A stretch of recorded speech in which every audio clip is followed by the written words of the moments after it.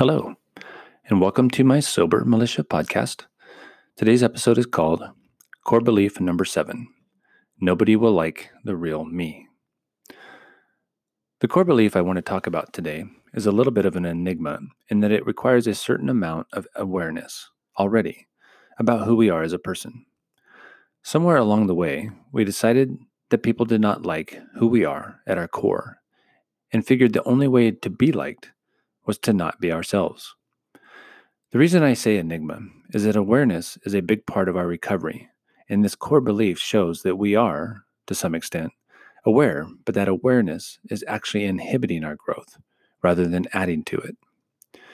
To unravel this enigma, we have to look at another core belief buried within the original core belief that nobody will like the real us. What is it about ourselves nobody likes? The easy answer is to do what my 10-year-old son likes to do when asked why he did something wrong. I don't know. Yes, you do. We all do. But it takes a little work sometimes, and it's not a fun type of work either. But until we figure out what characteristic we hold that we believe turns people off, we will most likely never get past the belief that people do not like the real us. Nobody will like me. I think the easiest way to approach this belief is to look at what we are projecting out into the world as the fake us while we are drinking, using, and engaging in whatever addictions that keep us from living our true lives. Once we acknowledge our fake selves, we can then look at who we have surrounded ourselves with that likes our fake selves. From there, we can determine whether or not we are the type of person we want to be and whether or not we have surrounded ourselves with the most supportive and healthy community for our growth. The fake me. The fake me comes into focus when we take into our body something that alters the way in which our body and mind normally work. This alteration comes in many forms, but some of the most visible is as follows. We are most often seen with glass, can, or bottle in hand, steadily feeding the mind-altering substance into our body. We protect that drink like it is the very essence of our lives. While drinking, we can often be observed speaking loudly and out of turn. We like to interrupt other people's conversations because the mind-altering substance has made us believe that everything we have to say is more important than anyone else's. Sometimes, in mid-sentence, we lose our train of thought and freeze like a deer in the headlights as we try to remember what the hell we were trying to say. If you are lucky, you will also be able to observe the slurred speech that comes along later in the evening after we have lost all semblance of mind-body control. This is generally followed by stumbling, swaying, or a general lack of ability to maintain a proper standing position on our own.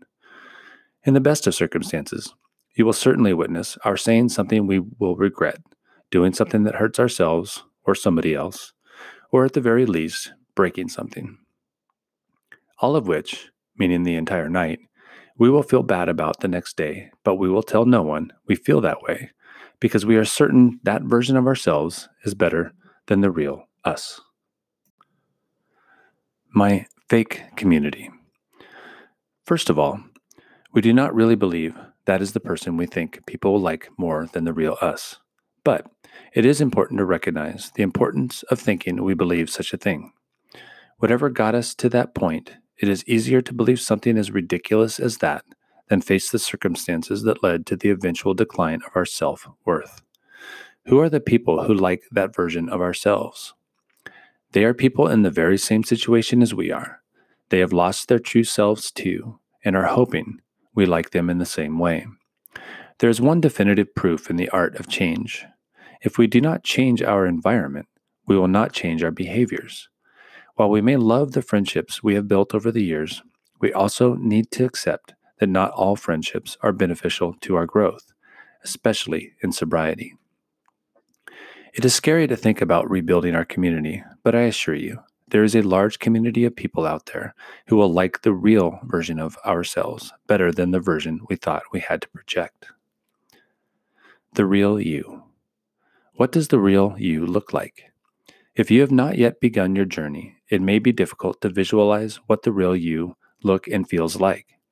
It has probably been a very long time since you have been that person. Here is one way to try and visualize the real you. Take the scenario above of the fake you. Yours may be different, but you get the idea.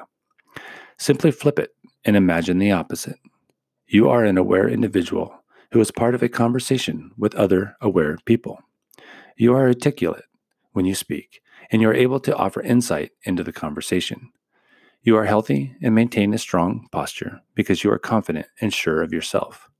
You go home at a realistic hour and get a good night's sleep, so you are rested for the next day. You awake and feel no regrets, and even have some positive memories of the evening prior. When your friends see you the next day, they say hi, ask how you are doing, and truly care about your answer. You are a part of a caring and supportive community, and you are proud to be a member. The real you is a badass, and you are living your best life in a wonderful community.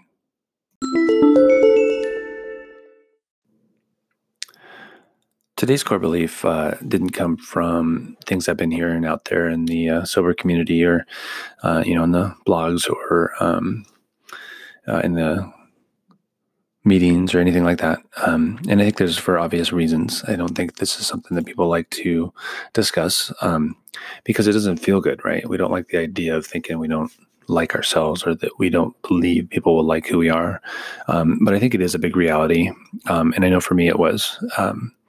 The idea of, dealing with situations that I wasn't comfortable, I always felt like alcohol was the answer. And, I would lean on that every single time, going into a group of people I don't know, or dealing with a situation I wasn't ready to deal with, whatever. It was an easy escape, and always felt like the right answer. And, unfortunately, as we all know, we don't always project the positive thing that we think we're putting out there. And that's, it's unfortunate, but it is something I think more people deal with than just myself. And so I thought I'd write about it a little bit, because if anybody is thinking that way, I think it's important to remember that, this core belief comes from a pretty deep-seated thing that we have, built over years. We, for some reason, at some point decided there was something about us that people didn't like. And over time, we believed that to such an extent that we just thought we had to change who we were. And alcohol was an easy way to do that. So flipping this core belief is interesting, because we have to really think about what brought that on, and I think that's a difficult thing to admit or even find sometimes. But regardless of how we do it, or, what that thing is, the bottom line is that we have to figure out why we thought that. Why did we think people wouldn't like us? And then once we do that, we can then start to think about our community. And I think that's a really interesting part of this core belief, because if we don't like who we are, then we put out a false version of ourselves. Excuse me. And excuse me. And then we then begin to surround ourselves with a community that is somewhat false as well, right? And that doesn't feel good, because I know we have built a lot of friendships over the years that mean a lot to us. And even if those friendships are not the most healthy for us, it's not something we want to think about giving up. But in, recovery, we may have to acknowledge at some point that the people we do surround ourselves with may not be the most supportive, for us. And that's not a fun reality either. But keep in mind that, even though you may have to let go of those friendships a little, or even just maybe, back away from them a little, you will begin to develop some amazing friendships in the community that you are venturing into. The sober community is amazing. I talked about it a little bit yesterday, and there's a lot of really supportive and caring people out there. And the beauty of it is that they all know that the person they're talking to now is the real you, and they're going to like the real you because they remember what it was like when they did that.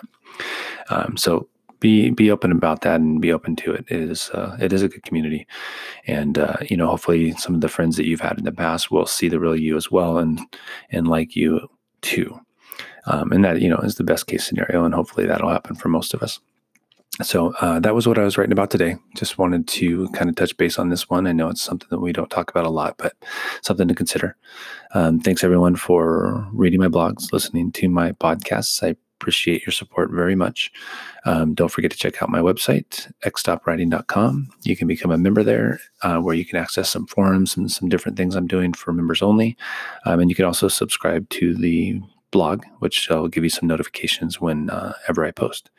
I appreciate you. Thank you so much. I hope you all are doing wonderful. Have a great day. Be safe. Be healthy. Stay sober.